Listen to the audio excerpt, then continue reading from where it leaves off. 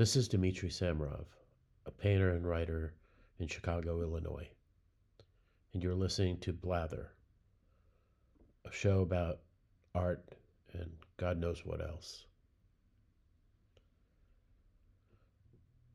A couple of years ago, when I was editing my 2021 book, Old Style, I recorded a bunch of rough draft chapters and posted them in the early iteration of this show.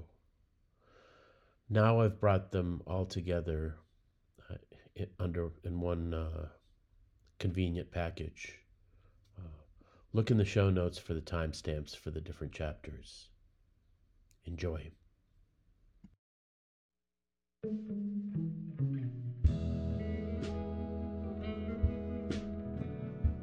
It's not how it used to be.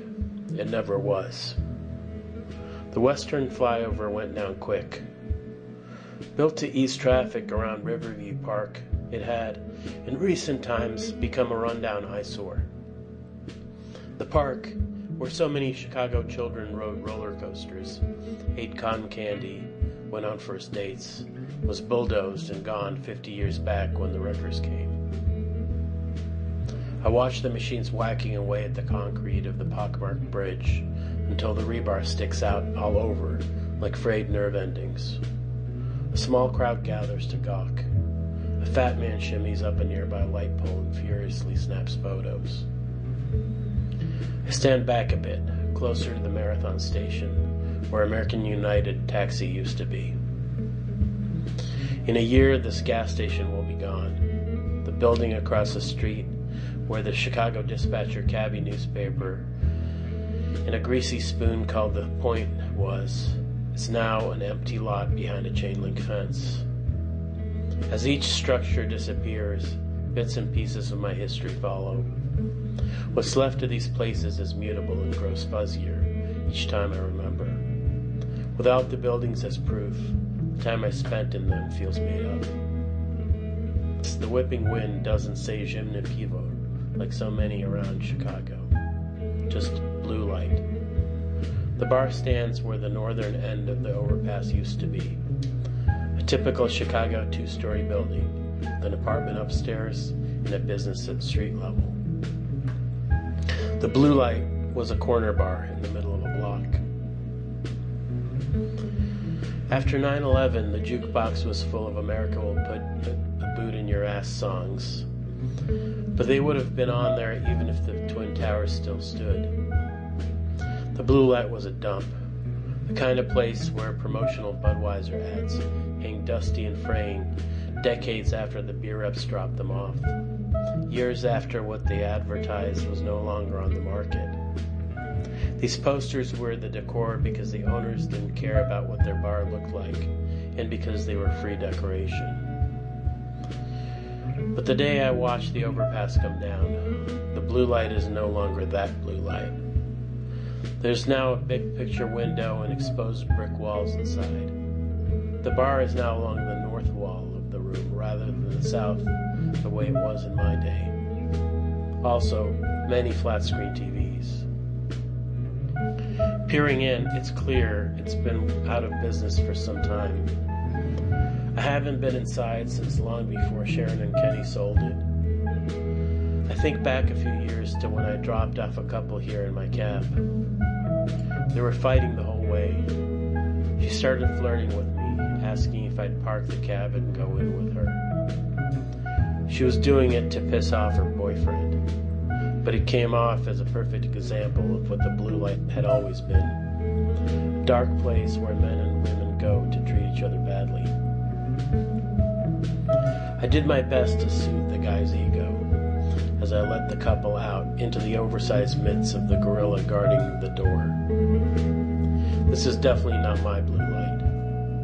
Sharon and Kenny were way too cheap to hire a bouncer.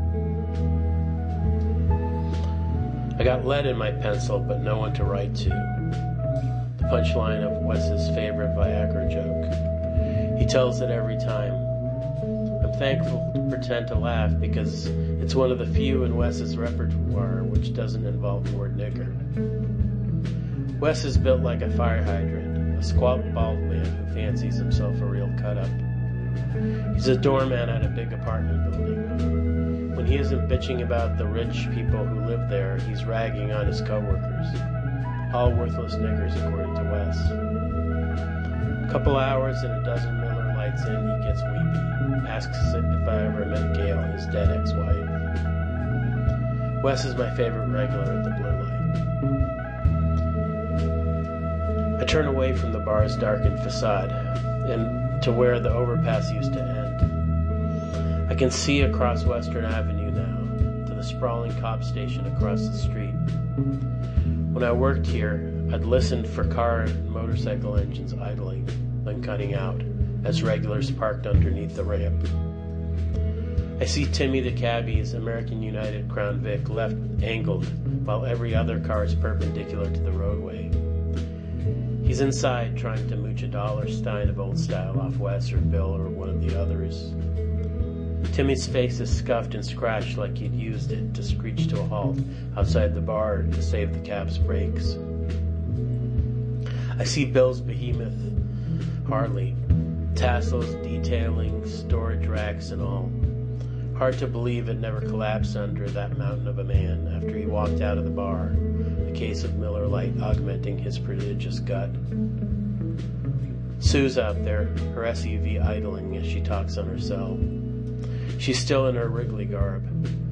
She'll run inside in a minute or two, breathless, ready to get behind the bar, or sit and drink with her girlfriends if it's her night off. Tommy used to sleep in the underpass sometimes. I see him out there, near closing time, waiting to come in to mop the floors in exchange for bottomless Old Style. Tommy was the first one I got to know at the Blue Light after Sharon. I see the shithead I cut off earlier in the night, loitering in the shadows, waiting for me to come out after I've thrown away the empties. Does he have a gun? A knife? A bunch of his deadbeat pals posseed up to kick my ass? I knew about Riverview Park long before I got to Chicago. I read about it in a book. It's where Lefty Bychek takes Steffi on their date before leaving her in a basement to get gang raped by guys he's known all his life. Now there's a cop station in a strip mall where the park used to be. Cops came into the Blue Light and put their service weapons on the bar before ordering frosty mugs of Old Style. I wonder if they kept coming once it changed hands and the flat screen TVs were installed. I have no idea what kind of a bar it became, but I doubt it was one where it was okay to put a gun down next to your drink. All that was 20 years ago. Now I work at a different bar across town. My life is totally different.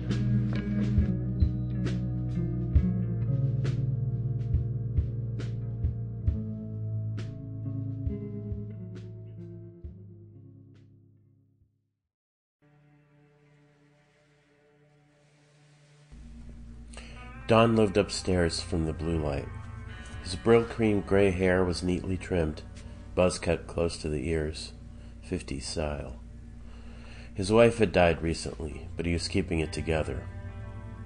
He worked in manufacturing. Printing plant, tool and die shop. I never found out exactly. Don was a man of few words. He came in every day after work.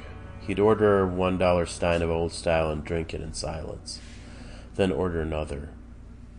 Halfway through that one, he might stammer out a word or two. Few conversations with Don lasted more than a couple moments. Still, bit by bit, I got a partial picture of his life. He had cats. He missed his wife. Then he lost his job and everything changed. He never said why he got laid off. He didn't talk about it. Started showing up at the bar earlier in the afternoon. I could chart his disintegration from day to day. His hair went first. No more haircuts, scraggly, uncombed. Then his checked flannel shirts weren't tucked in anymore. He developed a limp. Soon he was drifting off, eyelids drooping, slumped sideways on his bar stool, a long skein of drool inching glacially toward the bar top. I hated to jostle him, seeing he was in such a bad way, but I couldn't have people sleeping at the bar. Fast forward, and he was at half speed. My words didn't reach him right away. He'd slow-mo off his stool and inch toward the door. The last time I saw Don, his pants were soiled. He'd piss himself sitting catatonic over a half-finished old style. His speech slurred to the point of rarely completing a phrase. He'd keep trying, then he'd start over, then give up. I didn't have the heart to kick him out. Luckily, there was rarely anyone but regulars in the place when he was in. I didn't see Don for a few days, then started asking around. No one had seen him. Kenny went upstairs and broke down the door. Pizza boxes, newspapers, and unwashed clothes formed hills and towers in his rooms. Don lay dead on the kitchen floor, his face eaten away in places, teeth marks still visible. The cats hadn't been fed in a week.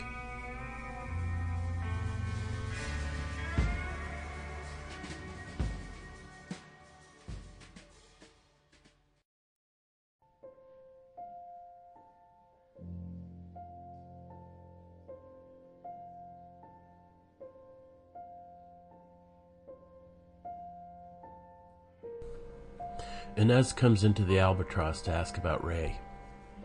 Inez lives in Texas and knows Ray's brother. He showed her some of Ray's art, and Inez is hooked. Now she wants to write something about it. That's why she's here. It's causing me to think about someone I don't like to think about. When her brother wrote me about her death 7 years ago, I'd been out of touch with Ray a long time. I had to cut her out of my life. She caused a lot of damage.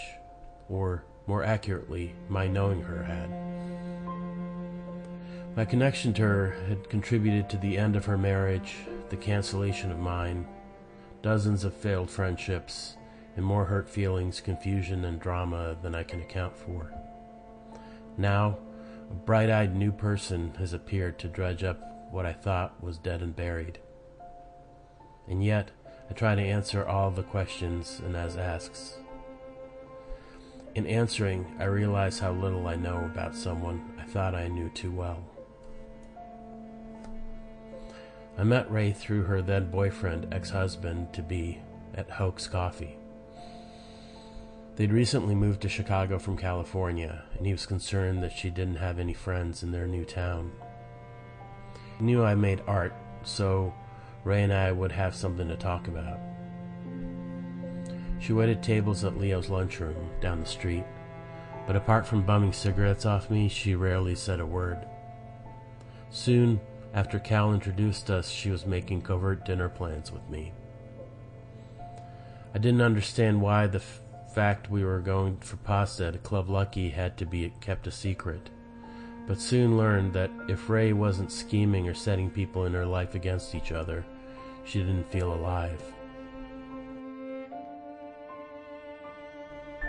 I played along because I realized it was the price of admission. It was fascinating watching her gears turn. She never stopped spinning fantasies. She told workers at Leo's she had cancer when she didn't. Told me and others her oldest brother was dead when he wasn't. Even when caught in a bald-faced lie, she rarely acknowledged it. She'd massage and massage her explanations until we either gave up or forgot about it. We knew she couldn't live without her lies. I took any childhood story she told as a fairy tale.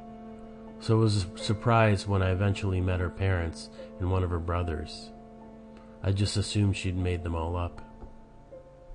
Some of the things she said about them were even true. Ray and Cal broke up for a time and she moved in with me. She immediately took up with one of Cal's co-workers at the coffee shop. Kurt was a blackout drunk. I remember carrying him up the stairs with my next-door neighbor Liam after Kurt had passed out on his porch, mistaking his house for ours. I had to throw out a love seat because he'd soaked it with his urine, and Ray had to get rubber sheets for her bed because he pissed himself nightly. Then Ray reconciled with Cal and they got married. I wasn't invited to the wedding. We kept in touch, though. I watched her invent and reinvent herself. She knew she could count on me, which meant that I got tangled up in her drama. Shiva and I made plans to marry during this time.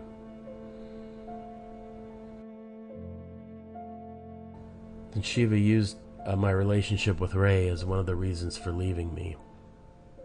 Cal hated me. The day I drove a car full of Shiva's belongings down south to where she'd moved, Cal chased the car down the street, threatening to beat me up.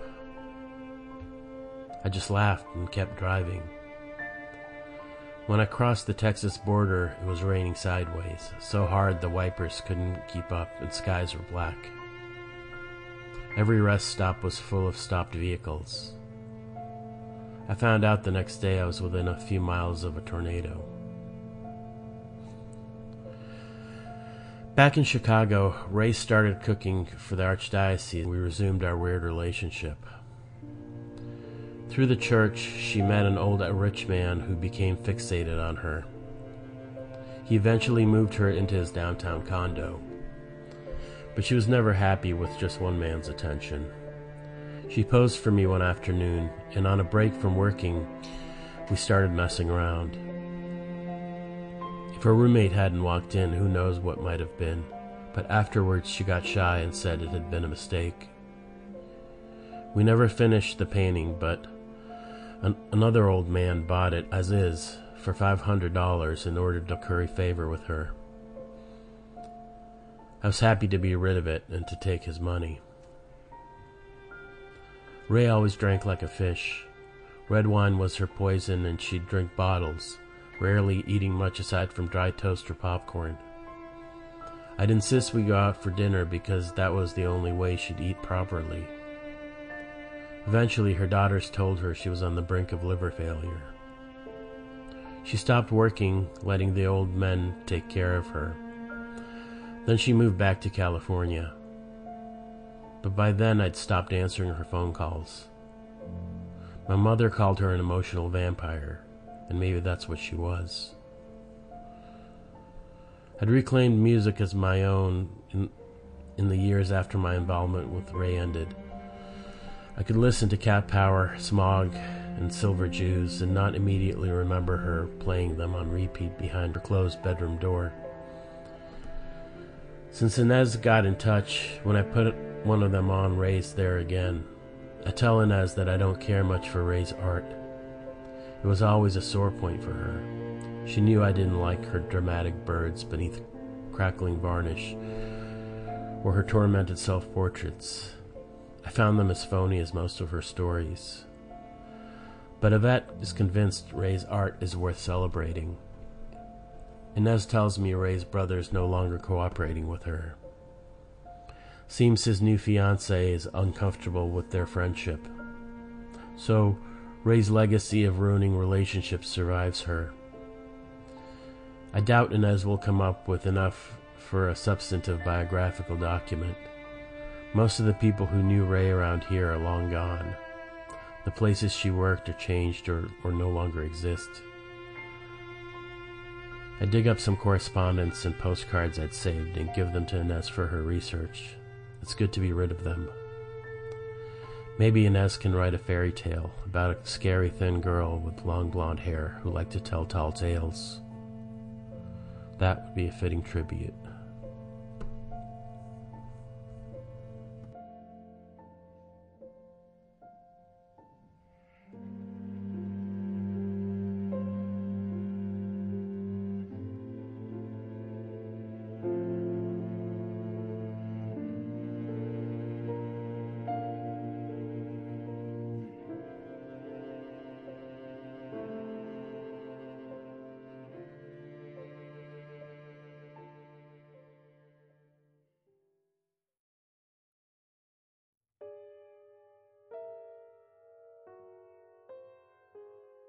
Folly greeted me at the door like a long-lost friend. Her eyes, divots in her boulder-like pitbull head, took me in as if from centuries past. Her welcome told me I was in the right place. It was my second date with Callie, 4th of July, an unbearably humid Chicago summer night. Callie's block was a war zone of fireworks. A haze hung over the whole street. But upstairs, after I closed the door, I barely noticed the explosions. Or, rather, they seemed to be muffled, as if miles away, rather than directly under the window. I don't know if it was Callie's willful magic or a side effect of attraction. I met Callie at a party I meant to avoid, a fundraiser for a film magazine I used to write for. I felt an obligation. My plan was to poke my head in, wave hello, if I saw a familiar face, throw a few bucks in the hat and get out of there. Then I saw her. I'd biked past the building a million times, but never been inside. A lonesome structure along an overpass, surrounded by multiple railroad tracks. The Amtrak yard sat to the north, giving on to the Chicago skyline. The building had housed some industrial concern at one time. Now it was a rabbit warren of art studios, small businesses, and marginally kosher live workspaces.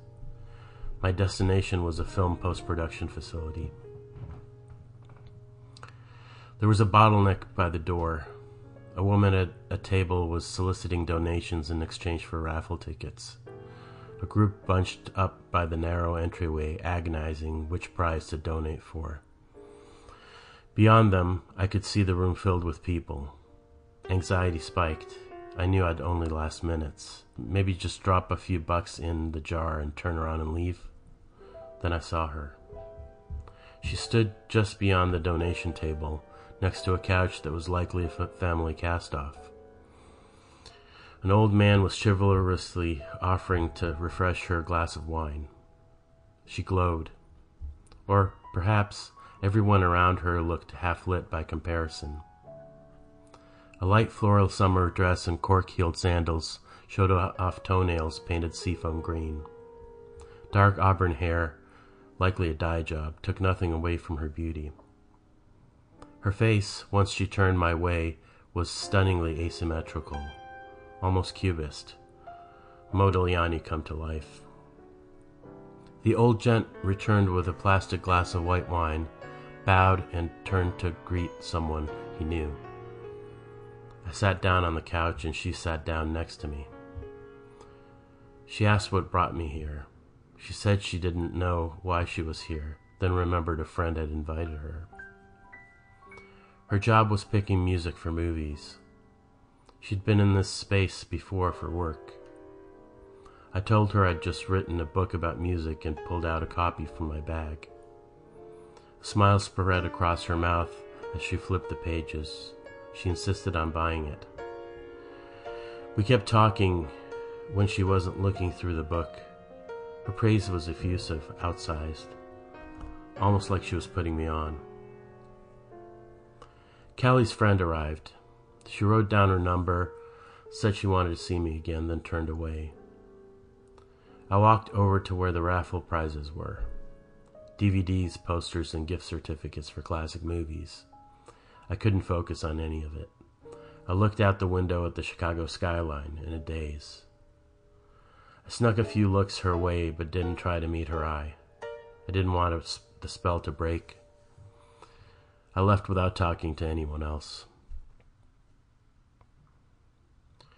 We made a date for Saturday. She wanted to try a bar in my neighborhood. I agreed without saying I hated the place. "This isn't what I imagined," she said, looking around. The bar had a reputation as a place for cool kids, but was in fact a haven for tattooed douchebags training for yuppiedom. I suggested we walk down to the Albatross. She didn't realize it was so close. She'd taken an Uber to meet me. I'd soon learned she had absolutely no sense of direction. Our conversation was easy, like we knew one another a long time. Because I work at the Albatross, Callie asked whether bringing her there would be awkward, like inviting someone to meet family. There could be judgment, the stakes raised. I told her, of course, I wanted to show her off. She told me about the abusive ex now in jail for attempting to kill the woman he was with after Callie, about fetishes, about her engulfing love of music. Every now and then she'd pause, embarrassed at all she'd revealed. I asked her to go on. I wanted to know everything. She'd come to Chicago a few years earlier, hired as a backup singer for a local hip-hop producer. When it became clear the job offer was just a chance to get in her pants, she quit and struck out on her own, eventually landing a gig scoring an indie film. Now she spends her days searching cyberspace for sounds to match images. Walking her home from the bar was when I learned her inner compass was out of whack. Though she lived a few blocks away, she insisted her place was in the opposite direction from where I knew it to be. After convincing her to trust me, we were at her door in minutes. We kissed goodnight. I don't remember how I got home. We worried how Folly would handle the violent bursts. She'd cower from time to time, but seemed to be holding it together. I watched Callie finish cooking our dinner. We talked, drank wine. It felt like a fairy tale. The decor was just so, a physical manifestation of her extreme care and taste. I could tell Callie spent most of her time the last years creating these enchanted rooms. She turned from the stove now and then and smiled at me, then quickly looked away. I never wanted to leave. After dinner, we moved to the living room. She played records and told me about her family, the history of mental illness, her grandfather in Paris who changed his last name from his Russian Jewish given one to the French word for remember, or was it recall? I took out the pad of paper I'd brought and asked her to sit still. She'd never posed for a painter before and said she hated every photograph ever taken of her, called herself unphotogenic. As I worked, I kept trying to catch her eye. They met mine, then flitted away like birds, momentarily alighting on a branch only to fly away at the slightest gust. She looked at the charcoal when I was done and acted flattered, said it was what she felt she looked like. I asked if she'd been uncomfortable posing, what would make her more at ease. She suggested taking off her clothes, but only if I did the same. She went into her bedroom. I'd shed all I had on before she had a chance to shut the door. She returned minutes later, lay down on the floor near my chair and took a deep breath and opened her robe. We locked eyes whenever I wasn't looking at the drawing. It felt like these glances lasted hours. I wanted to disappear into the point where our eyes met. After I couldn't work anymore, I lay down next to her. Kelly was out of town for work the following week. We went to the movies when she got back, then to the Albatross for drinks. I talked her into the photo booth. Despite her insistence, she never took a good picture. I'm looking at the photo strip now. In the ones where one of us isn't blinking, we look so happy. She wanted to see my place. It had been years since a woman had slept in my bed. I got new sheets, cleaned the bathroom, tried to make my hovel habitable. I warned her I had nothing on her where homemaking was concerned. She was excited anyway. She took it in with the same wonder I'd taken in hers. We drank and listened to records. Then she changed and sat in my armchair to pose for a painting. It went wrong from the start. While we locked eyes as before, the picture was stillborn and ugly. She snuck a look before I was done and couldn't hide her disappointment. I wrestled with it for another hour, then we went to bed. She called herself my girlfriend. We went to sleep in each other's arms. In the morning, we went to the coffee shop for breakfast. She was distant, but not unhappy. She kissed me goodbye, promising to see me soon. I never saw her or heard from her again. I knew she didn't care for text or email. After hearing nothing from her for 2 weeks, I decided to appeal to metaphysical forces. On a clear night, I climbed onto my roof and set the cursed portrait from our last night on fire. A sacrifice to return me to Callie's good graces. It felt good to be rid of the horrible thing. It had taunted me, reminding me of failure and heartbreak. To watch it turn to dust and be blown away by a lazy breeze was a relief. But if Callie was affected by my little ritual, I never knew about it.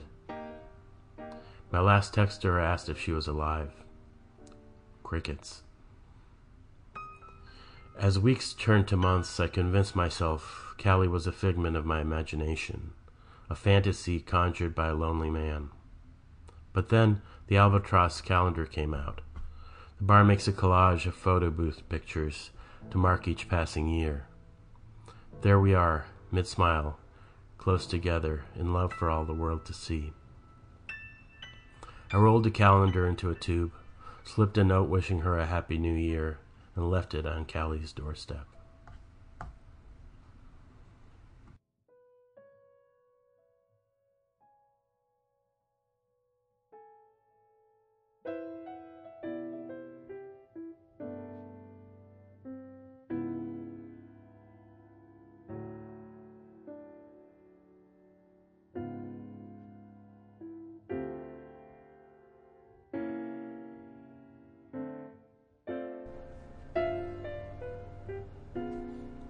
Bartender, Polish speaking, personality, sober, 6 nights, steady, no mixed drinks.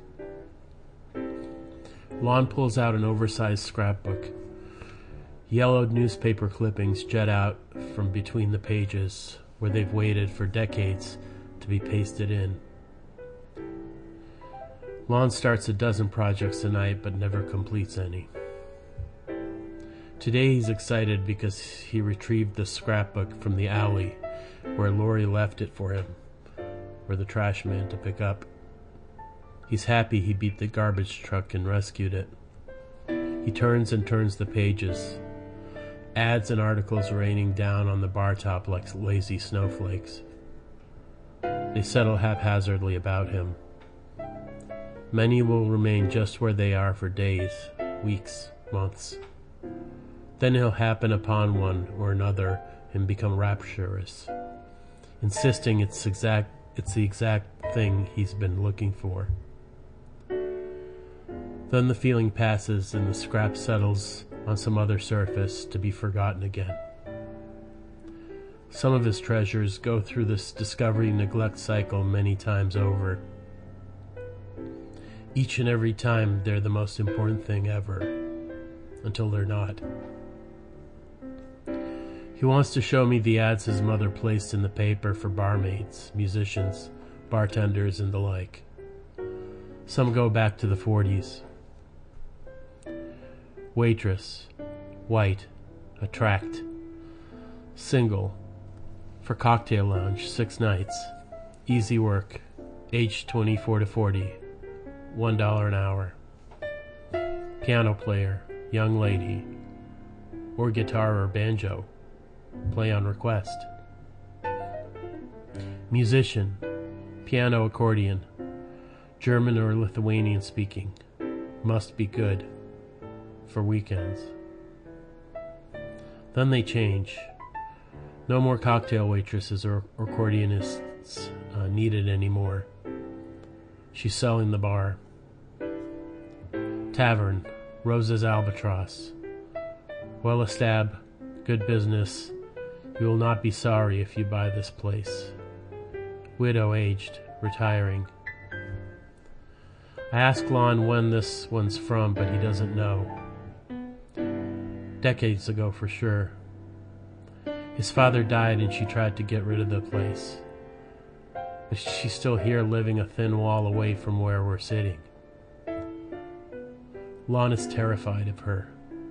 They avoid each other.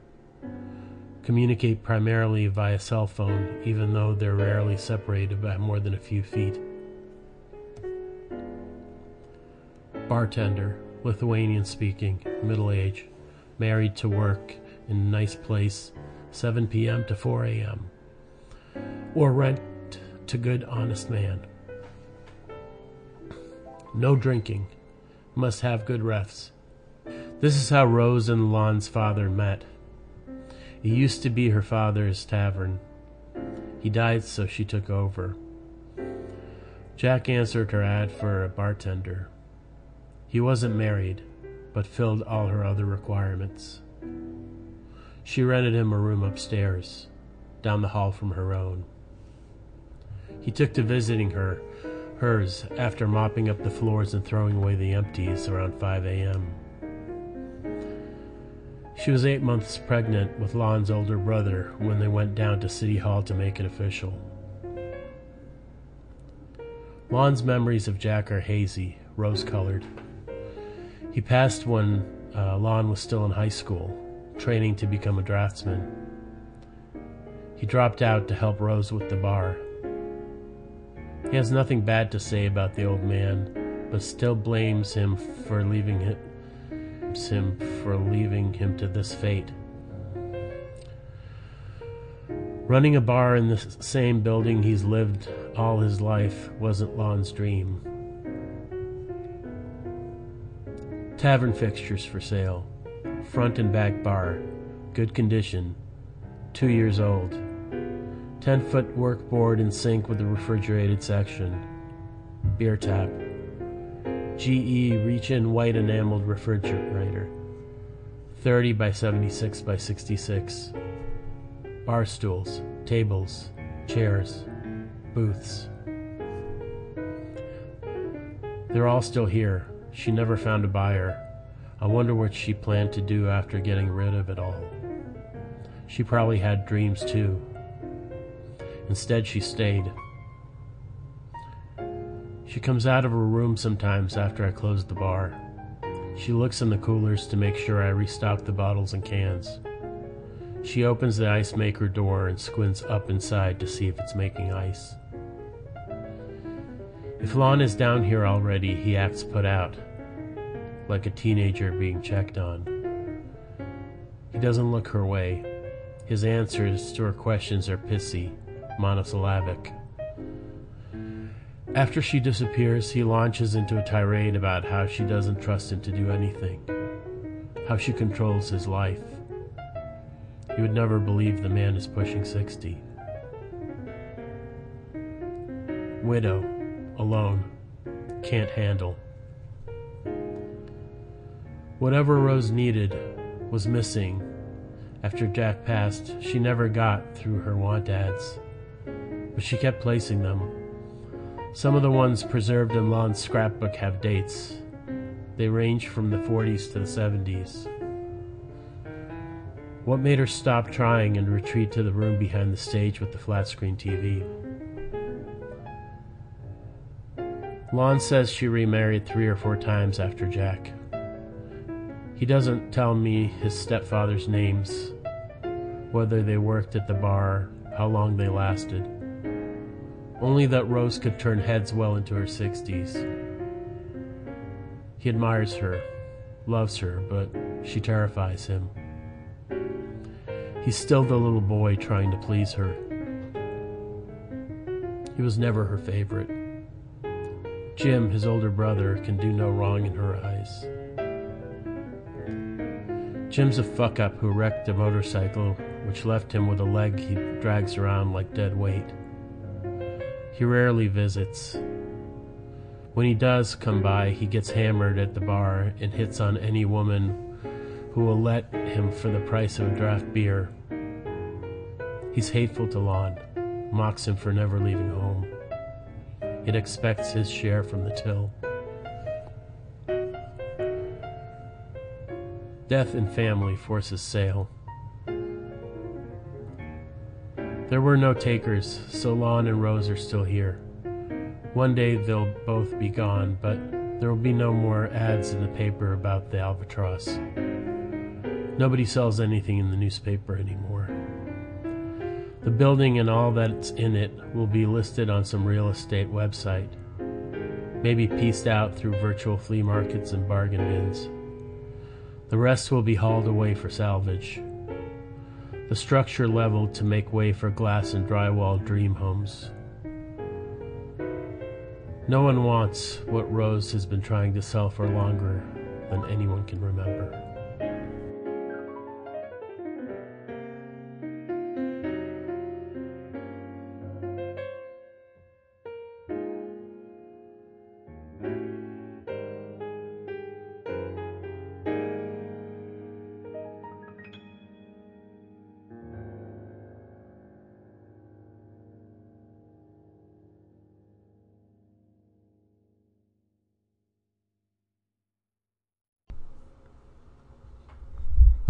Innocent when you dream. Lon's a hat guy. It's not because of the bald spot, or not only because of it. It's his self-image. He sees himself as a doomed romantic hep cat. On open mic nights at the Albatross, he breaks out his harmonica and ukulele. Innocent When You Dream is his go-to. When he's done singing, he talks the nearest woman onto the dance floor and holds her too close as they turn to the music in the narrow space between the bar stools and the stage. They don't push him away, but few stay for a second dance. Lon once ran into Tom Waits.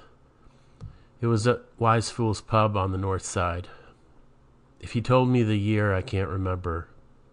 It doesn't matter. It's become origin story and myth. Lon was still drinking back then. It was late, probably after Waite's gig someplace in town. Lon sees him come in and battles with himself to keep cool. Doesn't want to lose his shit in front of his hero. Asks the bartender to send Waits a shot.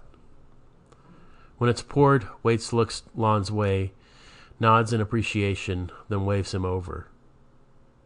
Waits says he's off the hard stuff, sips a beer instead. Lon gets a faraway look telling me this story. There's no ending, but it's as if he's still there drinking with Waits as decades drag by. Any guy in a fedora or pork pie hat and a vintage shirt is a Waits wannabe on first glance. He didn't invent or patent the look, but he's the one I think of. Most women roll their eyes when they see one of these guys. It's such a fallback affectation. It implies a longing for a white bread yesterday. Not that every guy in the throwback duds is a woman-hating racist, but that retro shit leaves a sour aftertaste. In a neighborhood that used to be notorious for white hate, the Albatross is a beacon of welcome to all colors and creeds, but Lon can't rid himself completely of the bigotry of his upbringing. His people battled for their place in the new land, sometimes stepping on others to do so. The fact they were treated badly when they got here doesn't stop them from treating others the same way. I love a lot of that old-timey shit too. Can't help it. I just can't commit to wearing period garb. Dressing like a noir extra is kind of funny, and Lon doesn't really pull it off. He doesn't smoke and quit drinking years ago. It's not period correct if it doesn't reek of Pall Malls and rye. So, what does it mean to adopt some parts of the past and discard others? I hear we're past history now. The web makes everything from any time available at a keystroke. Is there a when anymore? If you can mix and match with no context, do any of the parts retain any of their old meaning? Waits always knew his look was a pose. He played with it, mutated and remixed it over the years. But like Jesus, his apostles spread his gospel to the letter. It became a lifestyle with its own strict rules. Doesn't take much to start a religion. A new one's hatched every other day. Lon's saving grace is his inconsistency. He doesn't have the discipline to be a true believer. He just wants the dream to be real because his everyday is rarely enough. Like most insomniacs, he's often half asleep with his eyes wide open.